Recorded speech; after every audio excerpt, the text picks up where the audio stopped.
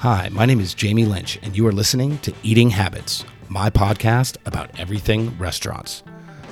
I will explore the human element of the hospitality business, and I'll talk to the who's who in restaurants, explore their stories, and hear what's on their minds in the ever-changing landscape of the food and beverage industry. What's up, guys? This is Michael Noll from Bardo and Vana, and you are listening to Eating Habits. Awesome. Good job, Chef. Thanks, man. 4 times a charm. Yep. So how are things? Things are good. Yeah? Yeah. A lot has changed since we last spoke. I think I saw you last, it's been over a year, I think. Yeah. It's been probably about a year or so. I think it was midsummer last year. So. How are things going? How are you guys doing? So it is September. The pandemic's over. Restaurants are open. You've got 2 spots. You had 2 spots last time. Vana's been over a year. Vana's 2 years. 2 years? Yeah. Cool. All we right. just hit our 2-year mark. Yeah. And then Lake Norman. Cool. Where are you at with Lake Norman? It's under construction. Okay. Yeah. What's your timeline for that? They broke ground about a week and a half ago. So we're hoping December. Okay. So if everything goes well. Nice. Yeah. Which rarely ever does. Sure. So maybe Q1 of next year, maybe. Maybe. We'll see. We're hoping December. And we really need it to be open by December. Is that going to be a Vana as well? Yeah. Trying to keep the same formula. Uh-huh. Talk about the formula. Vana is... So I think when you open sort of a duplicate of any restaurant, you have to have a formula. Mm-hmm. You can't just be Vana with a completely different concept and menu. We're sticking to the super local produce, the whole fish, whole meat cooler, all wood fire, no gas. So it's going to be Vana, and Matt Moore has designed a menu at Vana that just gets better and better every time he writes it. He writes a new menu every couple weeks, so his formula is going to get instilled up there. Just the style of cooking, the plating, it's going to be very similar, but a new chef de cuisine will be up there. Nice. So it will be his. Let's talk about that a little bit. So because Church and Union, we have 3 of them here, Charleston and Nashville. Mm-hmm. It's all the same concept, but the menus are completely different. Mm-hmm. I think there's one item, I think the burger is synonymous amongst throughout the thing, right? Yeah. And everything else is different. And that has been probably one of the biggest challenges for me as chef partner is like, how do I keep the quality up in all these stores, these restaurants? How do I keep them inspired if the food's not necessarily mine? Yeah. And also keep them on the rails so that when you walk in, you know where you're at. Yeah. Right? Now, part of that's the design. We have a pretty specific design situation, art of war on the ceiling, the black and white kind of color scheme. It's the huge custom paintings that we get done. Yeah. The $5 bill is in every store, but they're all different. The right? book menu or the book check holder, I like that. Yep. So all that stuff, so those are all kind of like the the design elements that kind of the consistency of that the restaurants, right?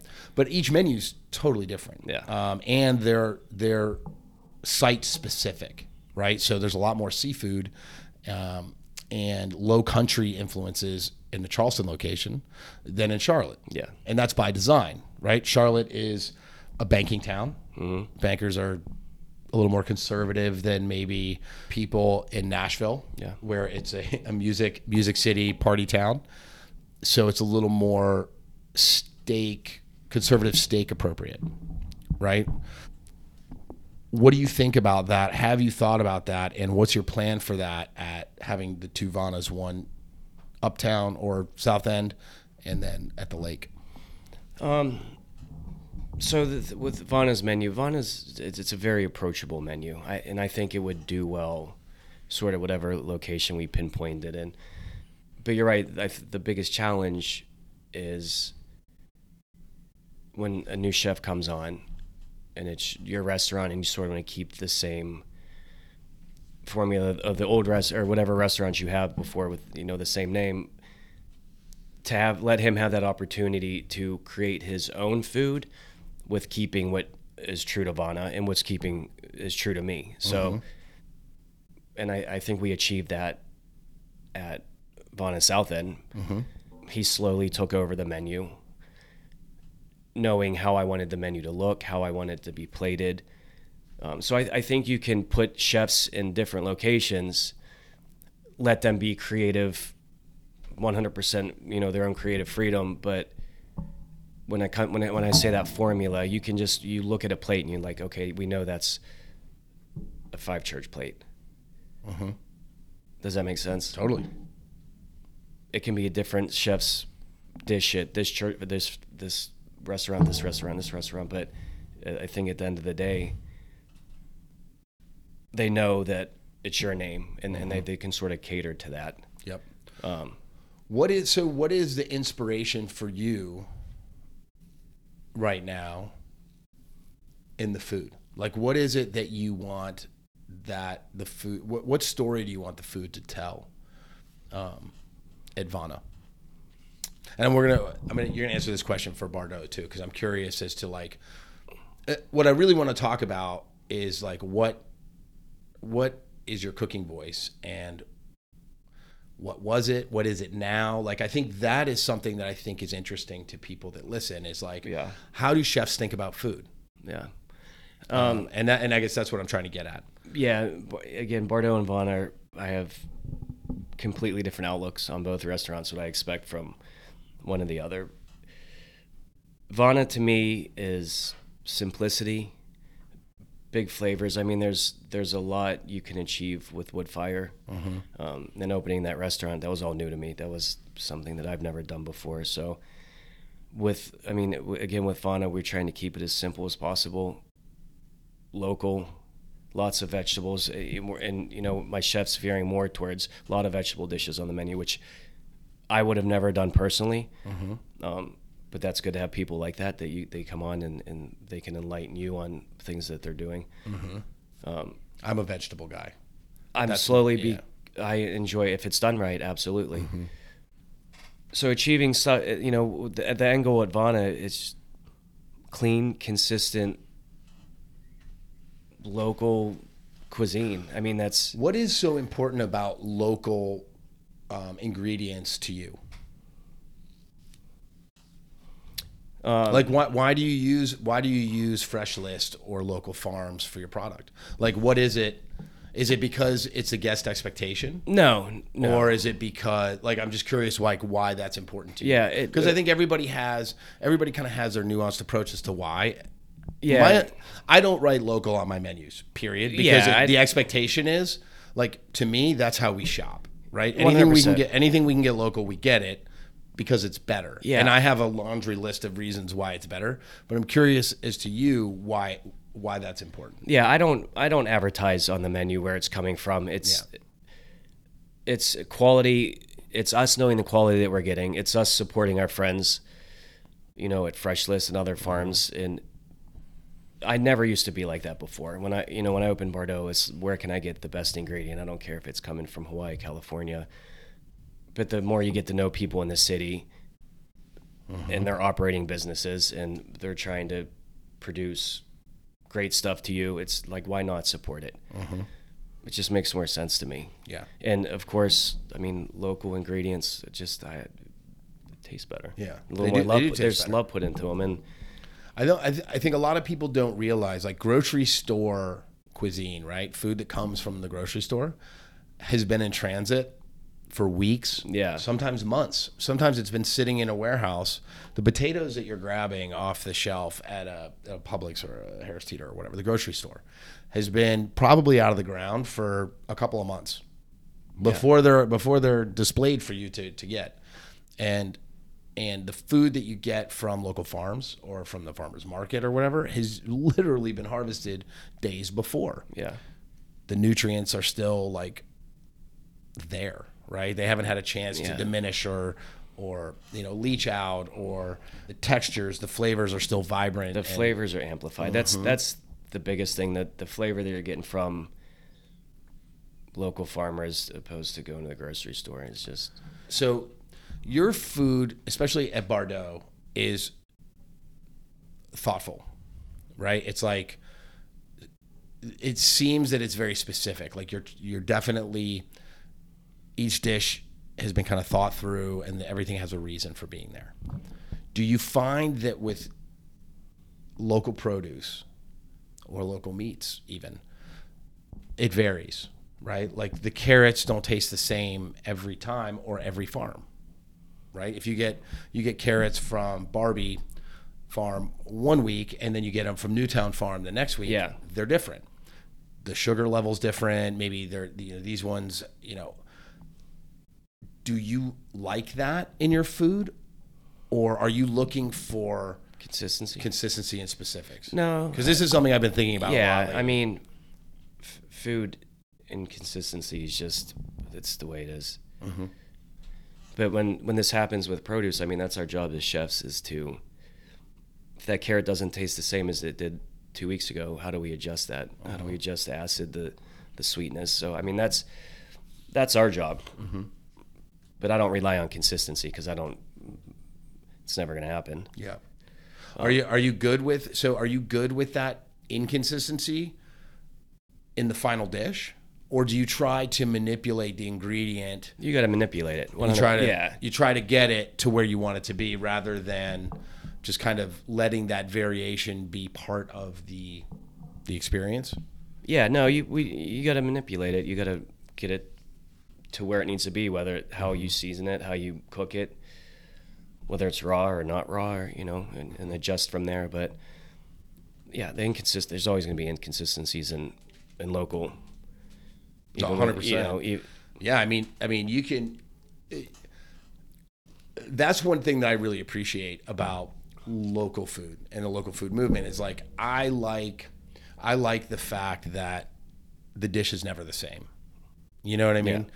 And that's completely opposite of the way I used to be.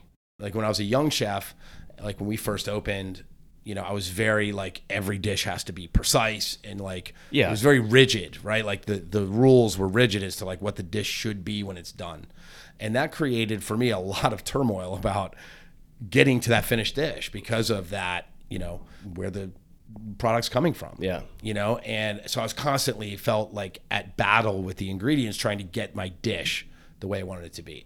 And slowly over time, my approach changed. And I was like, I think my farm had part to do with it. Mm-hmm. That was partly why I started the farm, was I wanted to learn more about the process and all that. But I started to appreciate the ingredient more than the dish, and let that be the story. And I think that, to me, internally, kind of helped calm some of that like obsessive chef vision, right? Where I was like, every dish has got to be. So I was curious how your approach was. Yeah, no, I agree with that. I think as a chef, the older you get, the longer you've been in the business, you got to calm a lot of things down. Mm-hmm. And trying to achieve that perfection night after night after night after night is very tough.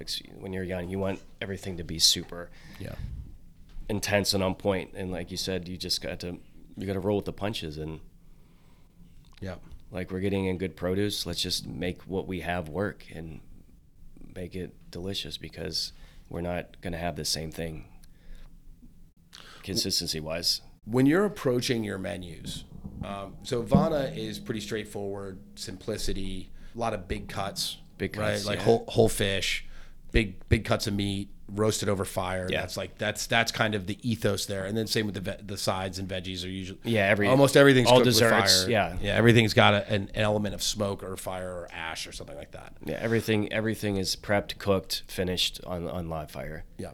And then Bardo, are you doing tasting menu? It's 5 and 10. Okay, so you're tasting menu only now, 5 and 10 courses. Totally different concept. That was your original concept. Yeah. That was the style of cooking that you came to Charlotte from. Yeah. Right? Like that's the kind of cooking you were doing for a while. That's what that's what I did in Chicago for 11 years. Is that where your heart is? Yeah. Okay, so the tasting menu that's where your inspiration, passion is. Yes. And again, that's just what I was raised on. Yeah. So it's ingrained in me, and it's the level of the level of a dinner of that caliber and, you know, that price point, it's just a different vibe. It's a different vibe from ordering to prepping to finishing to cleaning up the kitchen at the end of the night. There's different expectations. Not that we don't have those at Vana.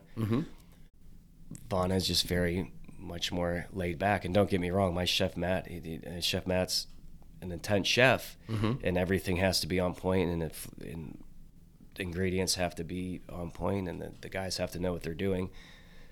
But when it comes to a tasting menu and you got 10 dishes and each dish is 3 bites, they have to pack a punch, and it's a little tedious, way more tedious, I think, to try to execute that. It's definitely more tedious. Like, Yeah. there's no fucking question, dude. Yeah. Like, also, you're doing, you know, 60% more dishes, right? Yeah. Each guest is getting, I mean, a 2-top is getting 20 dishes rather than 4. Yeah, plus a couple Right. extras that Yeah. aren't on the menu. Yeah, some like amuses and like Yeah. intermezzos and things.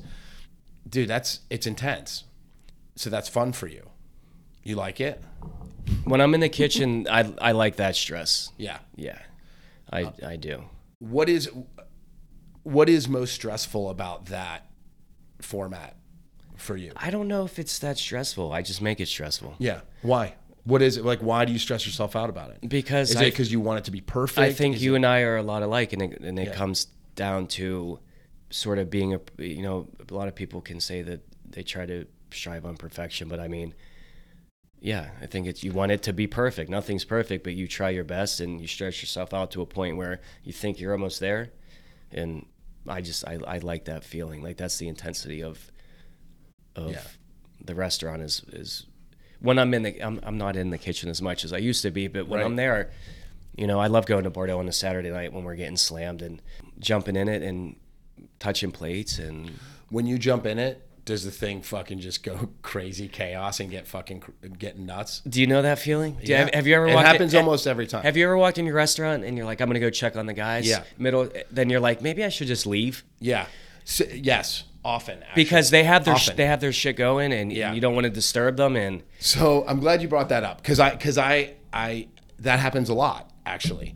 And I remember it used to happen at Cafe Balloon when I was a cook there. I think I was saucier, so I was working the meat station.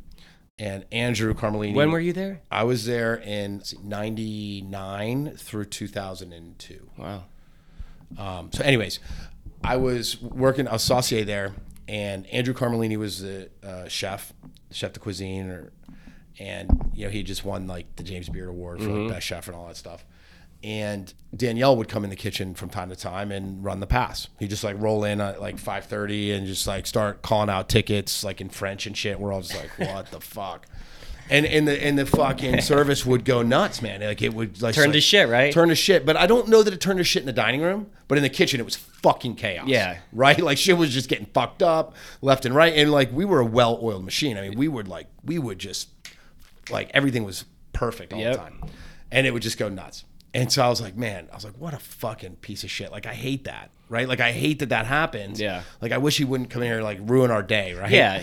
I'm not gonna let that happen. He wants to come in and let people know he's boss, and, Right. and that he's still invested in you guys. But meanwhile, he's throwing you under the fucking bus a little bit. Right. Well, but he's also working to pass at Danielle, which is a different restaurant, Yeah. much bigger, like different menu and all that kind of stuff. So I always remembered that, like in the back of my head, like remembering back that like that always pissed me off, right? That like a chef would come in and like fucking total the service. I was like, I'm never gonna do that. Well, so that totally happens for me now, and so I've been thinking about that a lot, like reflecting back. And I'm like, wow, what a jerk off I was, right? Because now it happens to me all the time, and I'm like, why is that? Like, do I suck now or something? And I think what it is that our vision for the service is different than the chef de cuisine or sous chef that's working the pass. 100%. And they have a different cadence, they have a different rapport with the team, and they have different expectations. Yeah. And so when we come in and, you know, our expectations and how we run a service, it's like changing head coaches in the middle of a game, 100%. right? And so that's how I kind of have to look at it. Yeah, and I agree with you. You start calling plays differently, and then your team's like, "What the fuck? Yeah, we didn't practice that." They're there all the time. They set up their systems on how they expedite the flow of everything, and where they keep the flake salt, right? Yeah, and you show up, and my chefs, when I show up, I get on the pass, and they, I don't know if they mean to do it, but they sort of step aside. They're like, okay, this is your spot. Yeah, and it's like, I don't let them do that I don't mean to do it, but it happens. Yeah.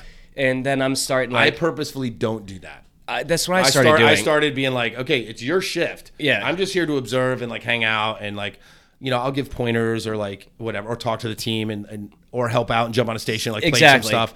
But I'm not going to come in and start expoing and take over the shift. Yeah. That's not happening. And I recently noticed that I was doing that because I would just be like, if I was the chef de cuisine, I would be pissed too. Yeah. Like I got my shit going on. It's Saturday. And like, I got my flow going. Not that they're mad that they're like, if you want to watch, go like stand next to me. Just let me finish expoing, because if you want to sprinkle some flake salt on it, go for it. Help me garnish some plates, but like you just messed up 3 tickets. Yeah. But stop calling the flow. Yeah, and I've gotten very paranoid about that. I'll look around and I'll be like, yeah, man, I'll go check on Garmager, say hi to the guys. Yeah. Do a lot of dining room walking. Make sure that's good. But do you like doing that? What is going on in the dining room when you're cruising the dining room? Are you doing table touches and talking with guests? If I see if somebody's really into it, I'll go talk to them. Yeah, I'm never really been a big table talker, but you got to sort of evolve into that. Yeah. So if I see that they're really into it, I'll talk to them and feel them out. But I mostly scan the dining room, do a couple passes, see where every table's at, see what's not being cleared and what is being cleared, report it back to my GM, like, we need to do this. Like, we need to, and when it comes to Bardo, one thing needs to be 7 things. So if you walk past the table, you gotta realize they need to be reset, glasses removed, their next pairing's coming out. There's a lot that goes into it. And I think one quality that I have is I can look at a dining room and know where every table's at, even if I'm not working them. Totally. It's a blessing and a curse. Yeah, so I can go to the bathroom. I could walk down to the bathroom and be like, there's 20 things that I could report back and be like, you guys, we got to clear, we got to da. And, a lot of, unfortunately, I think a lot of servers just are still very one-track minded. Yeah. And this is my table. Yeah. And when it comes to Bardo, you got to be quick and one thing leads to 10 because things. you have those multiple courses. It's multiple one after courses, another. Pairings, and resetting, marking, all that stuff is like steps. It's a lot of steps, and it has to be clean. You want to do it smoothly and clean, and we clear one table at a time. We don't have trays. We don't stack plates. We clear 2 glasses, 3 glasses at a time, and it's just. And I try to stay away from that, because if I start getting involved in the front of the house, I just make their life hell, because I'm like this, and. But there was one time we had a couple of people out sick, and me and Jason had to work Bardo front of the house for like a week. It was fun, but I mean, it was smooth. I was bouncing around. Yeah, like, damn, Chef Mike getting down in the front of the house. Look at him clear tables. Yeah, I don't mind. You got to do what you got to do, but your eyes have to be open in Bardo. Yeah. So you got to be 4 steps ahead. So what about? Are you writing the menus at Bardo? More so than Vana, yes. Okay. Just because a lot more goes into it, and my chef de cuisine doesn't have a sous chef at Bardo right now. So right now we're doing sort of concept menus. We went from a la carte to tasting, and our tasting menus were just, there was really no rhyme or reason. It was a 7 or 12 course tasting menu, 7, 10, 12 course. But we wanted to make them more themed. So the menu had a purpose, right? Like we did an Asian street food menu. Our new one is nostalgia, just things that we ate as a kid that we make taste like what they don't look like, if that makes sense. Then we're moving into, we're going to do a fall menu. I just want to keep it super simple fall, but he writes a lot of the menu, and we'll sit down, and I'll help fill in the puzzle pieces, and then we'll collab and get them to where they're going, and sort of finish it out from there. Do you like that collaboration? Yeah, it helps. It's and it's nice to know that you have a chef de cuisine that can write a menu. We need that. I mean, with what's going on, you need someone that's able to write a menu. Yeah. And come to me and say, hey, chef, I need help with this course. I got a blank on 7 and 8. What are you thinking? And, let's fix this and this. And again, Vana's, the menu's not as complex. It's amazing, but it's just a little more attention to detail at Bardo.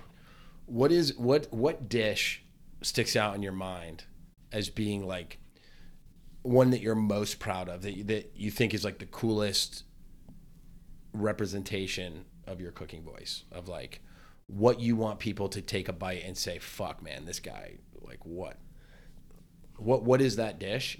And then what is it about that dish that you think you nailed?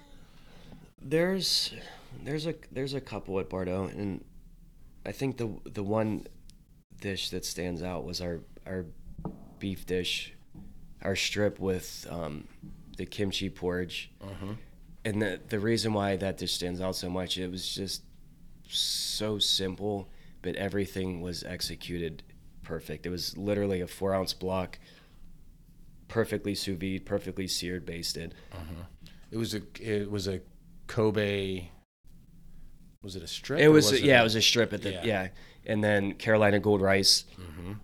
You cooked it like a risotto. Perfectly cooked, yes. Yeah. Then kimchi paste, homemade kimchi paste that we folded into that. Then it had like this wakame, the water, flour, oil tweel, bubbles up and crisp. It was simple, and to me, that was one of the first dishes that went on the menu. And the funny thing about that is we put that on the menu, and that was probably I was running at like 53 food cost. Because I didn't care about food costs when Bardo first opened. I was like, I want to make good food and try to get people to understand what we're doing. And but that ended up being one of our best dishes. But to me, that was... Is it still on the menu? No. How was that day? Taking it off? Yeah. Were you all right with Just it? got bored with it. Yeah. Got bored with it. I think another banger highlight was the fermented maitake, tempura maitake mushroom that we did at Bardo. And I don't know how to describe how the dishes define me, but on an execution level, any dish that is executed on every element of the plates executed properly, to me, it's a winner. And sort of, I want that to define me, that I know how to execute these things perfectly. How often do you guys change the menu there, the tasting? I feel like that would be like super challenging. We're trying to do it every month and a half. Okay. And is that just so that, and how much of the menu do you change? The whole menu. You change the whole menu every like month and a half, 2 months. Yes. And the reason, fuck dude. The reason for that is Bardo's a bigger restaurant for a tasting menu size restaurant. How many seats? Is it 40? 42? Yeah. With bar? Yep. So, and the good thing about tasting opposed to a la carte is we can cut our guest count down, because the tasting menu, the price point's a little higher. So we're not worried about doing numbers. We're worried about quality, right? So the reason behind us wanting to change the menu is so we can start getting more people in, especially repeat customers that want to come in more than once every 6 months, which, the old tasting menu would get drawn out for pretty long. Just because we would be anal and not change the menu, but fix a dish that has been on there for 3 months, trying to refine it and blah, blah, blah. Right. So always trying to refine something. So this gives us the ability to swap the menu out, give the guests the opportunity to come in and try the new menu, and then a month and a half later, come in and try another menu. And it limits, we're able to do less people that way. Yep. What is your target? Like, how many covers are you guys trying to do? Like, what's a happy place for you where you guys feel like you're busy enough to like make money? Yeah. Because that's always, that's why we're here. Like, it has to be profitable or else it goes away. But isn't obviously you don't want to be too busy because then service suffers and it's not perfect. Yeah. So where's like your happy place, do you think? Weekdays at Bardo, 20, 25 is a really magical number. That's a good number. Weekend 50s max. If we hit more, great. Yeah. But I think that's where we streamlined control at that point.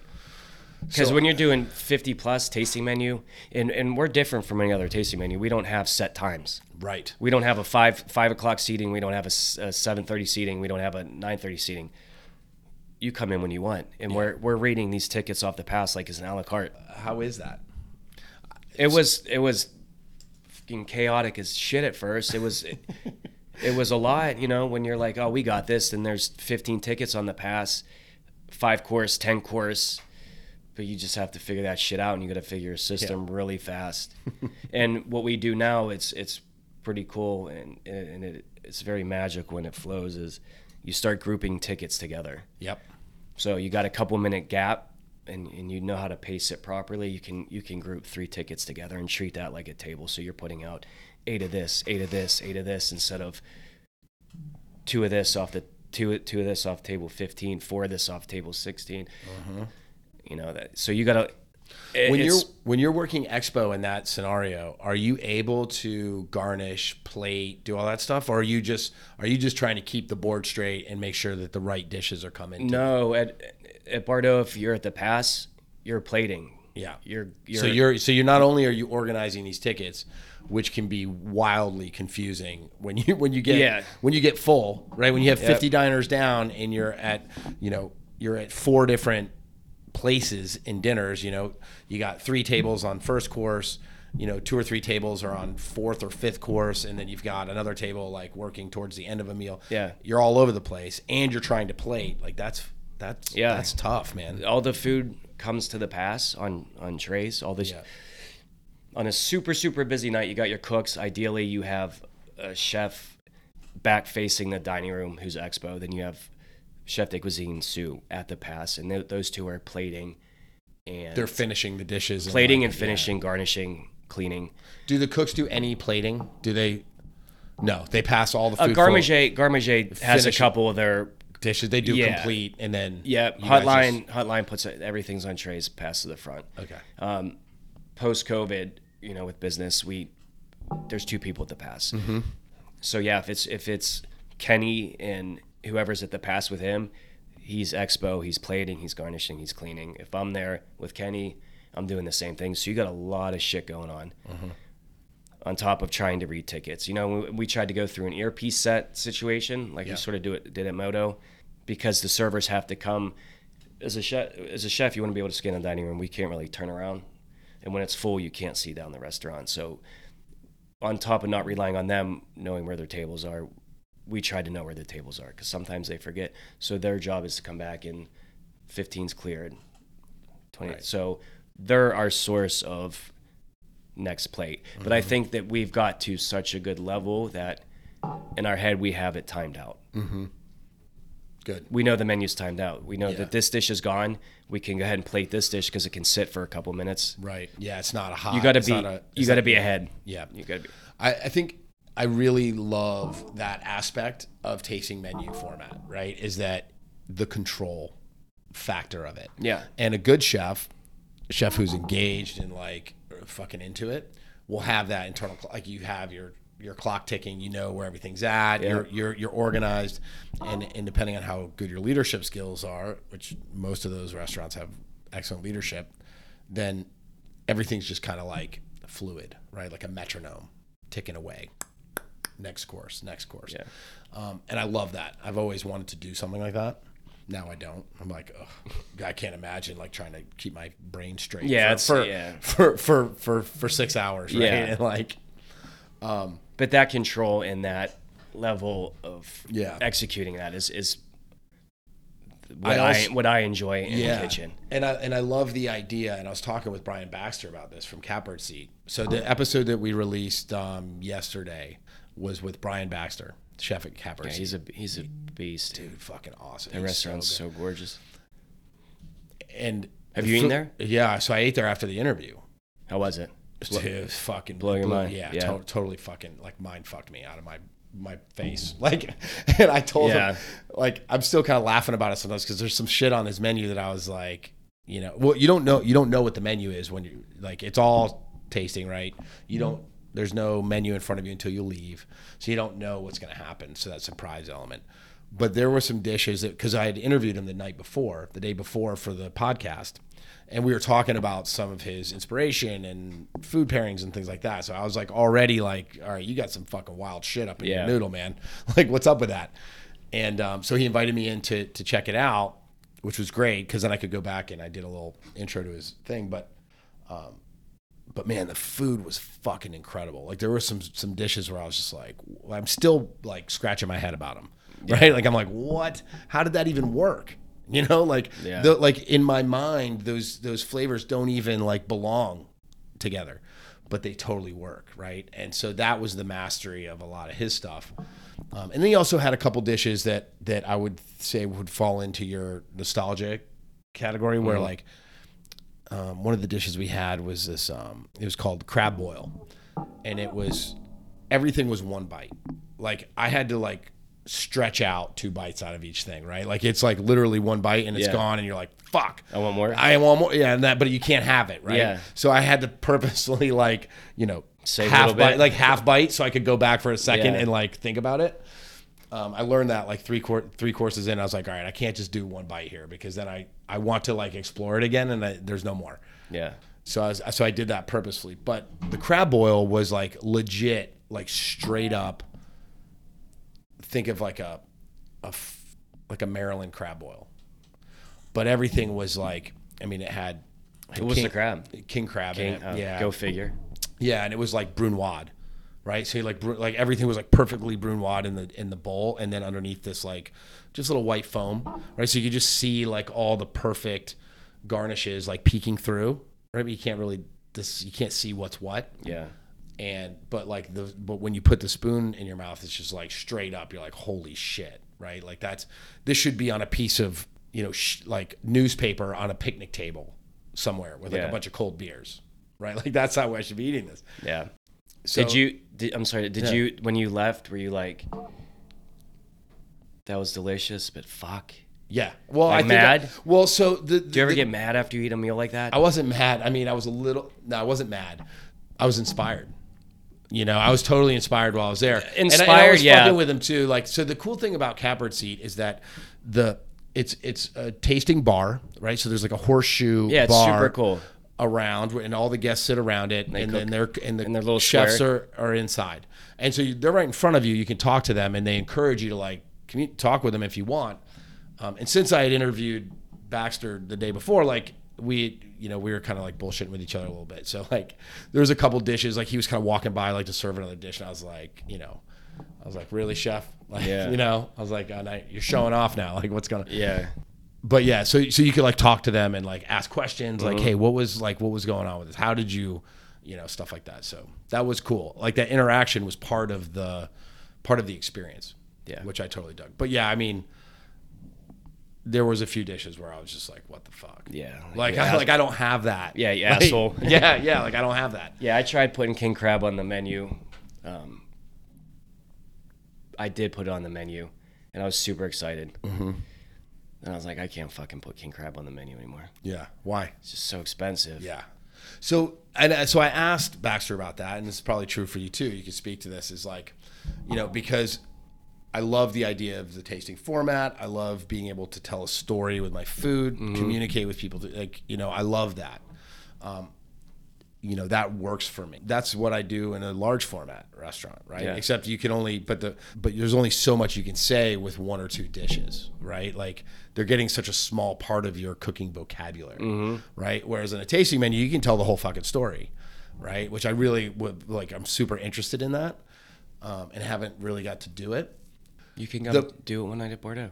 I'll totally do that. Yeah. We should do a pop-up for sure. And I talked to Baxter about doing one of those at Catbird. I'm like, fuck yeah. I'd love to come and do like a night. That'd be super fun. Yeah. It would be super fun. Let's do it.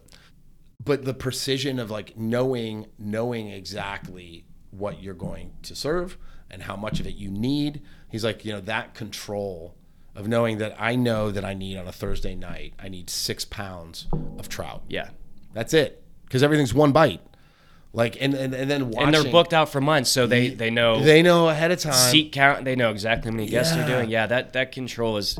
I was like, so that's how you make it work, right? Yep. It's like there's like so little waste. There's very little unknown. Yeah. Besides maybe unless you couple guys restrictions that come in that weren't on the computer. Right. You know.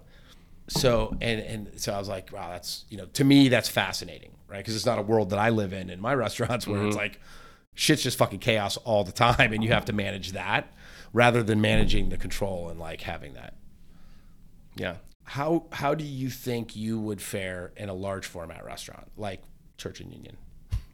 You've been in there. You've been in there a few times. You've seen it. You've seen it just like eating at the bar when it's like packed, right? Yeah. And then you've come out for one of our parties too, where it's like just people swinging from the rafters and like. Just I've been there swinging from running the rafters. How would I fare? Like, are you saying like as a chef of one of those operations rather than a controlled like? Because both your restaurants are pretty small. But I mean, I've been there. Yeah. I was the exec at a hotel in Chicago, and it was a large format, bigger place, and then Do you like it? I like the control element. I like the control of a tasting menu. I feel like I'm like when you were saying I like the control. In my mind, I was thinking back over my years as the chef at Five Church. I was like, I don't know that I was ever in control. Like I was trying to be. You blacked out. Like, I was like, I was trying to be in control, but I don't feel like I ever actually was. Yeah. No. I probably was, but it didn't feel that way, right? It's nice. It's nice when the ticket comes in. You know what you're doing before the night starts. Like, we have this many people. This is what we're doing. Your prep has been done meticulously. Yep. It's all plating. Prep's the hard part. Yeah. Service is the easy part. Yeah. I mean, Vana's completely different. I mean, 12 tickets come in. Half the menu can be on one ticket. Yep.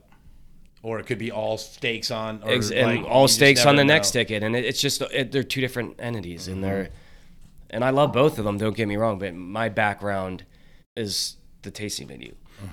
And I've been doing that, the tasting menu since 2008. When I started at Schwa, or Moto actually in 2006. So that's the vibe I like. And I love Vana. It's my restaurant, but when it comes to I had an idea. I think that you and I should go to Bardo and have a dinner, mic'd up. We should with like little like lapel mics. Okay. And have like a dinner and kind of like work through the menu or work through the tasting. Yeah. And kind of talk it out and see. I'm curious what your thoughts are being on the Oh, I mean eating there? Yeah. Yeah.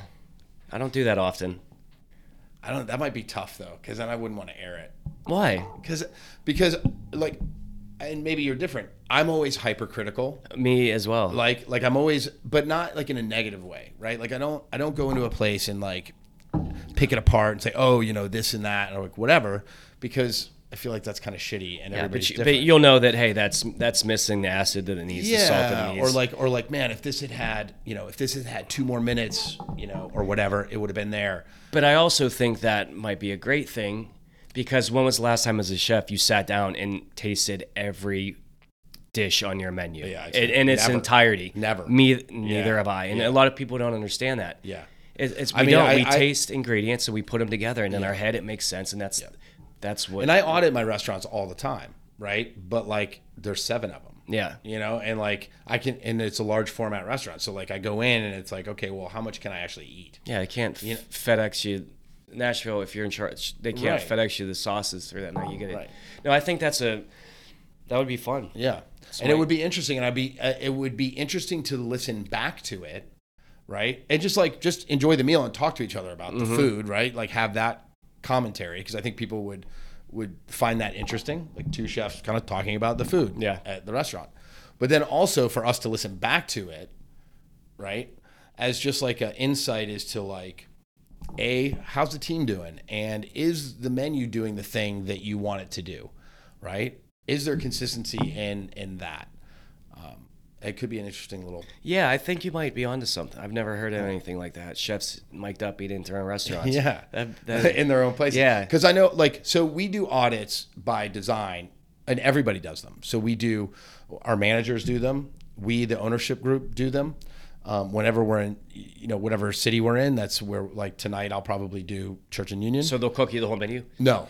We'll go in and we'll just order. We'll order things. But we're mindful about, like, I don't just go in and order a ribeye, like, every time. Can I ask you a question? Yeah. How do you feel about that? How do you, like, do you go in the kitchen and eat, or do you sit down? I sit down. Okay. I audit service too. I audit the entire experience. I feel, something about me feels so wrong sitting down in my restaurants when my chefs are in the kitchen. I don't know. Yeah. I don't know what it is. I just feel like I should be back there.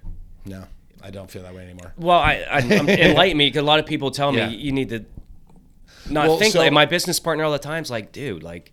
Right. So when I go in, I want the full experience, right? Like, what is the experience that my guests are getting? And that's tough anyways, because everybody knows me. Like, all my staff knows who I am, right? It's not like I can slide in and, but what I do try to do is I try to get different servers. Like, I'll come in and be like, who's new? Oh, so-and-so just went through training. I want to be in their section. Yeah. I'm like, sit me in their section. Yeah. Right. And that way, when I sit down, they're like, oh, hey, chef, how's it going? And they usually are super fucking nervous. Like, they start, they're like, oh, fuck. Right. Like, I've got the owner chef guy. You got a notebook. You're not even taking notes. You're just messing with them. Well, I don't take notes because I eat with Corey. So she's my executive. She's always like, okay, she's got all the notes and she can remember shit. I can't remember anything. So I just like talk about it and she like takes notes. Yeah, you have to do that with 7 places. Yeah. So that's what I do, right? And I'll audit that experience, right? I'll usually have the bar make some drinks, not alcohol drinks because I don't drink, but like either mocktails or something like that, just to see what they're doing, put them to the test a little bit, see how long it takes. Like, and I audit the entire operation, right? Like, I'm like, literally, I have my stopwatch. From when you walk in to when you walk out. How long does it take for me to get a drink order? And how long does it take for my first course to come down? And then we're also specific about like what we order. Like, we'll order different things all the time, so we're not like, I don't want them to know, oh, chef's here, he's going to get a ribeye medium like every time, right? And so they nailed that one thing, but the roasted chicken's dog shit, right? Like, so I always I change it up every time. Yeah, you need to get a disguise though. Dude, I couldn't. So when you're going through this experience and you have misses, when do you address them? Well, it depends on the level of severity. So there's always things that are not perfect. Have you ever done the audit and got a dish and was just like, hell no? Yes. Yeah. And gone up to the kitchen. And I've been like, okay. And Corey hates it when I do that because I hop up and I'm like, woof. Like, she's like, oh, he's gone. You have to. Yeah. And that's your name. But, right. And it's our brand. Like, and that's the thing is like, it's so much bigger than me now. Right. Like, it was my name when it was Five Church in 2012. Yeah. Right. When we first opened. But now it's like we've got multiple units. We have expectations. We have people. We have regulars that are counting on us. We have people in for special anniversaries and stuff like that are counting us to give them a great experience. Yeah, you're a little monopoly. Yeah, and it's important to make sure that we operate at the level that we set as our standard, right? And that's the point for every operation. Yep. And the food can be totally different, but it has to be excellent. And that's the goal, right? Is like I don't taste something and be like, yo, this sometimes I do, but rarely do I get a dish where I'm like, this doesn't work. This is not good. Like 86 that. Yeah. Like back to the drawing board. I want a new dish tomorrow, right? Let's just not serve that. Yeah, you're happy with it, but you find your little nuances that need to be tweaked out. Yeah. I look for cooking problems or things are overcooked, undercooked, too much seasoning, not like.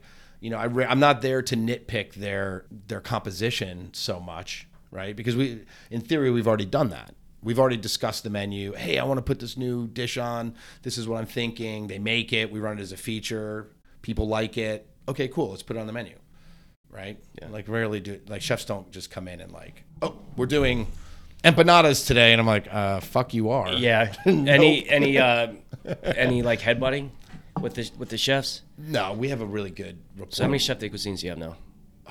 So chef de cuisine. Well, I have 1, 2, 3. So we have 5 executive chefs. I have an executive chef in each store. Okay. let's see. I have a CDC at LaBelle. I have a CDC. We don't have a CDC at Church and Union here right now. That spot's open. If anybody's listening, yeah, put it out there. Hit us up, send us a message. Yeah, Vana's open for lunch too, guys. Just throwing it out there.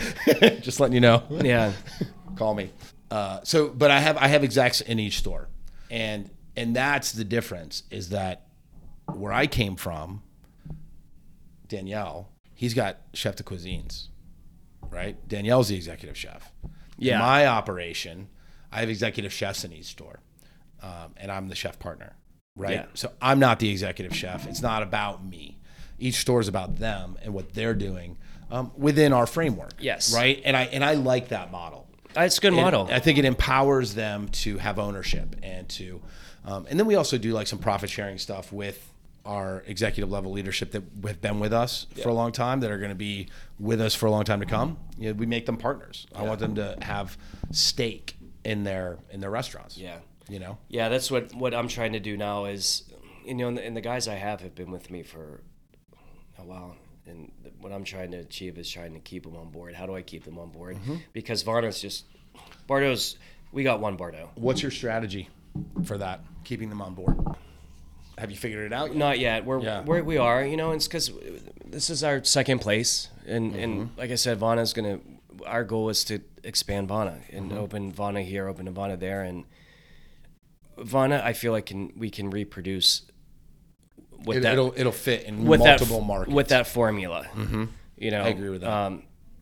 And my chef de cuisine there that helped open that formula. We are working on it, but keeping him invested in the long-term project of what we're trying to achieve is, again, what we're trying to figure out. And we're only on number 2. Mm-hmm. We're opening number 3, and some things need to be discussed because we have talented people, and it's like, how do we keep them invested? Yep. You got to open more places. Give them more, make them feel like they are more than just a title. Yep. They are the growth of what we're doing, and they're the reason why we are growing. Mm-hmm.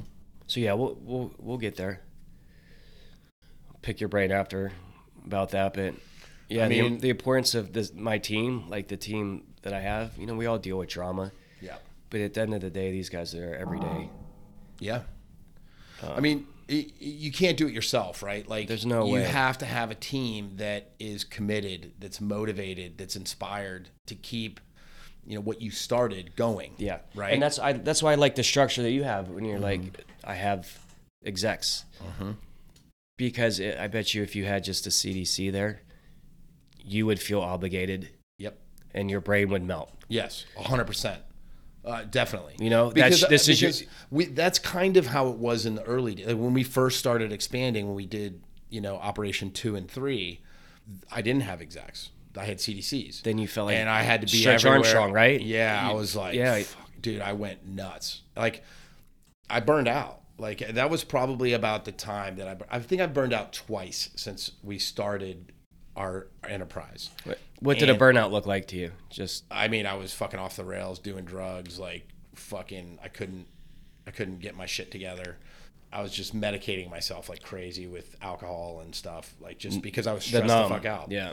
And, you know, coming from New York, you know, I operated fairly well under those circumstances externally, but internally I was a fucking train wreck. Yeah. You know what I mean? I was just hateful, frustrated, angry. Like, none of the things that I got into cooking for were being fulfilled. Yeah. And so I was like getting very like off the rails. Yeah.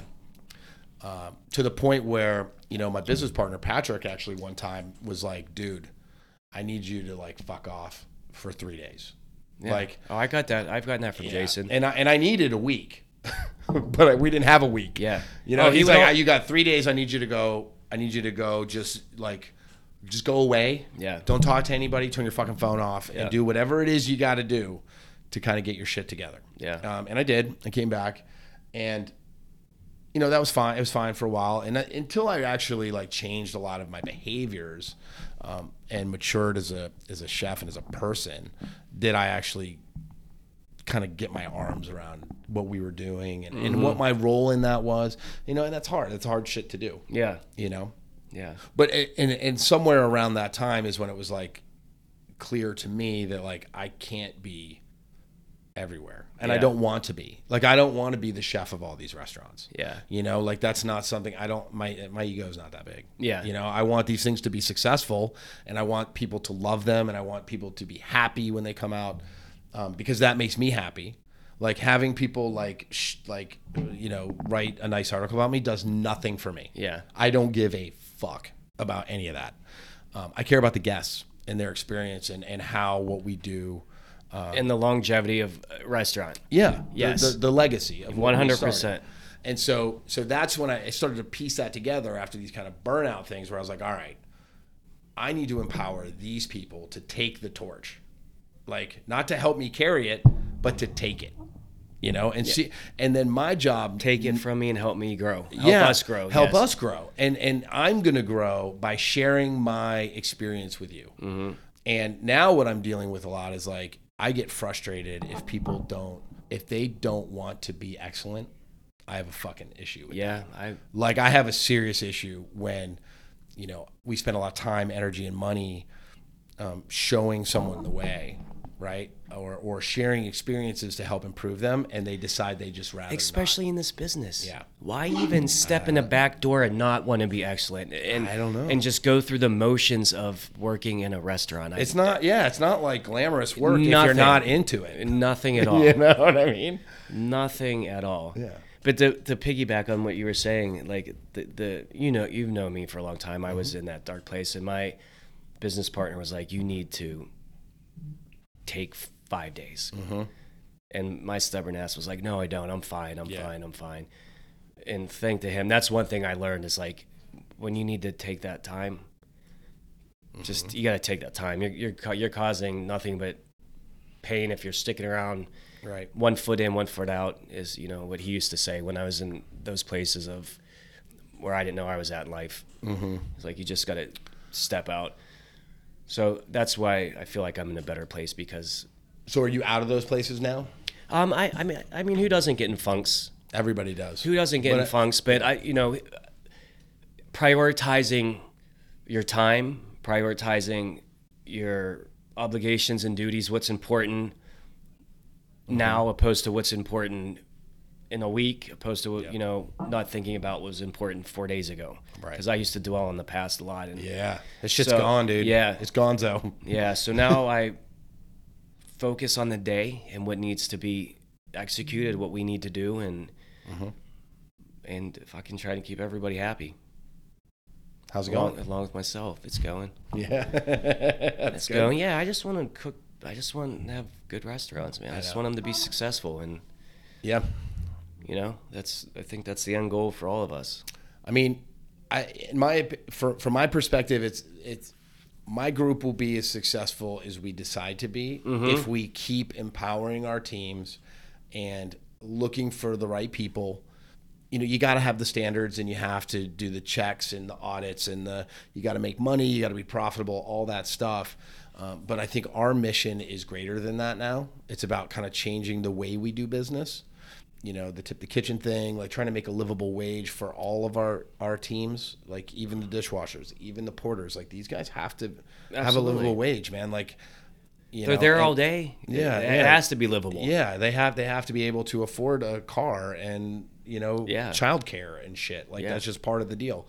And so, you know, that's our mission now, is like, how do we strengthen, because that will strengthen not only our operations, which are already like stronger than they've ever been because of a lot of these things, because our teams feel taken care of. Mm-hmm. Like they're like, okay, I know that if I come to work, I'm making good money, and my employers are not asking me to do things that they wouldn't do. They're asking me to work crazy hours. They're not asking me to do all like this shit that we did, right? That you and I did as young cooks. Kind of like, I would have done anything for Danielle. Yeah. Like anything. If he asked me to bury a body and fucking at Broadway, I would have done it. Yeah. Right? Because I've been like, yes, chef. Yeah. The way I got you. The way chefs were gods back when we were growing up. But you know, one thing I'm seeing now, I know the longevity of good employees. Mm-hmm. They're sticking around a lot longer. Mm-hmm. You know, when we were, our feet were in the sand, you know, what was your motto? You did a year. Yeah. You did a year, you learned, you moved on. right? I mean, that's what I did, unless I was put into a role of maybe more than that. I'm seeing now, like, people are putting in their time. Yeah. And the ones that want to stay, you gotta make them stay. But then you also got the kids that don't know what work is. No, there's a lot of that. And that is the toughest battle. Post-COVID, that is the toughest battle. Yeah, that is a really tough battle. And how do you mentor that kind of work ethic is something that somebody should already have before they get into the workforce. Exactly. Right? You know, I know that's something I tried to instill in Max, and, you know, he works for us at LaBelle now. I look at a lot of kids that come in that are younger than him, and they're just like, they're there for a paycheck. You know, and then the one thing is little hiccup and they're done. Yeah, they're done. They quit. But they also want to do the bare minimum to get that paycheck. Exactly. They're like, what can I get away with? Like, what is the least amount that's expected of me to be able to make it? Which I don't understand and that. They don't last long. Yeah. They get called out real fast and swallowed up by the beast. Yeah, but you know, finding people in Charlotte's tough. Yeah. It's a tough market. You know? Everywhere's a tough market. I think having a place that's inspiring, you know, is important. You know, I think that is an objective thing. You know, like, it's not the same for everybody. Like, inspiration isn't the same for everybody. You know, it's something that I think about a lot, is like, how do we keep these things inspiring? How do we keep people empowered in a way where they're, like, having fun at work, they're playing with their food, they're motivated when they're here. Like, that's a hard thing to figure out. I mean, they call it work for a reason. Yeah. You know, it's not easy, but it's got to be inspiring. People have to get something more than just a paycheck out of it. 100%. Yeah. Cool. Well, listen, that's the name of the game. We've been talking for an hour. It's getting late. We both have a bunch of stuff to do. Stuff to get on. Big day tomorrow. Big day. You have a big day tomorrow. Yeah, tomorrow. I have a big day on Friday. And Saturday and Sunday. Ugh. I got I got a whole pig I got to go break down. I got from Newtown Farm. I got to fry 600 chicken thighs. Nice. Fry them there. What are you doing? What's your dish? Tell me about it. This will air after, so. Korean fried chicken thigh. Okay. So brined cornstarch, rice flour, then like gochujang, soy mirin, like coated on the outside. Yep. Peanuts, pickles, cilantro. Very simple. You gonna let that sit overnight? The brine? Yeah. No, like brine it today, fry it, let it sit overnight. No, we're cooking it to order there. So we're gonna cook a bunch of them. It's gonna be like chicken wings. Yeah. Essentially. So our CDC in Nashville we just had our 1 year anniversary there last week, and he did a dish for the anniversary menu, this Japanese fried chicken thing. And the way he did it, which I'd never done before, which I love this is why empowering people is so important, because like they come up with these techniques and shit that they've been doing, but I'm clueless to, because I'm not a young cook learning from other people. But he did this Japanese fried chicken where he basically, how do you do it? So he dredged the whole chicken, like half chickens, in either rice flour, cornstarch, potato starch, something like that, and then steamed them. They were already brined, so they were brined ahead of time, and then dried off, packed in cornstarch or whatever, and then steamed with the cornstarch on it. Yeah, interesting. And then he took it out and fully cooled it, like on a sheet pan. And what then happens? fried it. Yeah, and so what happens? And I never thought of this, but when I saw it, I was like, "That's fucking brilliant," because it basically gelatinizes the starch, right? And then when you fully cool it, it like comes back together and solidifies on the chicken. Wow. And then they fry it to order, and dude, it's the crunchiest shit. That makes sense. I was but I would have never got there on my own. Yeah. Right? Yeah, that's smart. But I tried it and I was like, bro, that chicken's stupid crunchy, man. Do that shit with a full chicken? Yeah. That's so good. Right? So now I got some new, thank you, Daniel, for that. I'm going to go start working on some stuff. Yeah, but anyway, check out Vana for lunch, brunch. And Bardo. Late night menu, Bardo, come 5-course to 10-course tasting menu. You're not doing lunch at Bardo, no? No, Yeah, that's just fucking 5-course crazy. to 8-course. Our next menu is going to be fall, so come check it out. When is that going to happen? Probably end of this month. We'll start laying in the end of September, so early October? Early October, we'll start finalizing the menu. Awesome. Should we do a dinner before that? And Mike up? That would be fun. Yeah, Stay whenever you tuned want. for that, guys. Go check out Mike's restaurants, and then you can Google them, right? Yeah, Vana we're restaurant on truck. we're on Google. You can go on the Google on the interwebs. Yeah, I think it's on. Open Table or with the other one. I don't know. No, what's the old computer? I don't know. The Mac. No, what's the old domain? Oh, the AOL. Yeah, Is that still around? Yeah, no. We're on all the outlets, guys. All the things. All Thanks, right, cool. brother. I had fun, man. Thanks, brother. Yeah. You look good. You too. Stay well. Yeah. All right. You as well.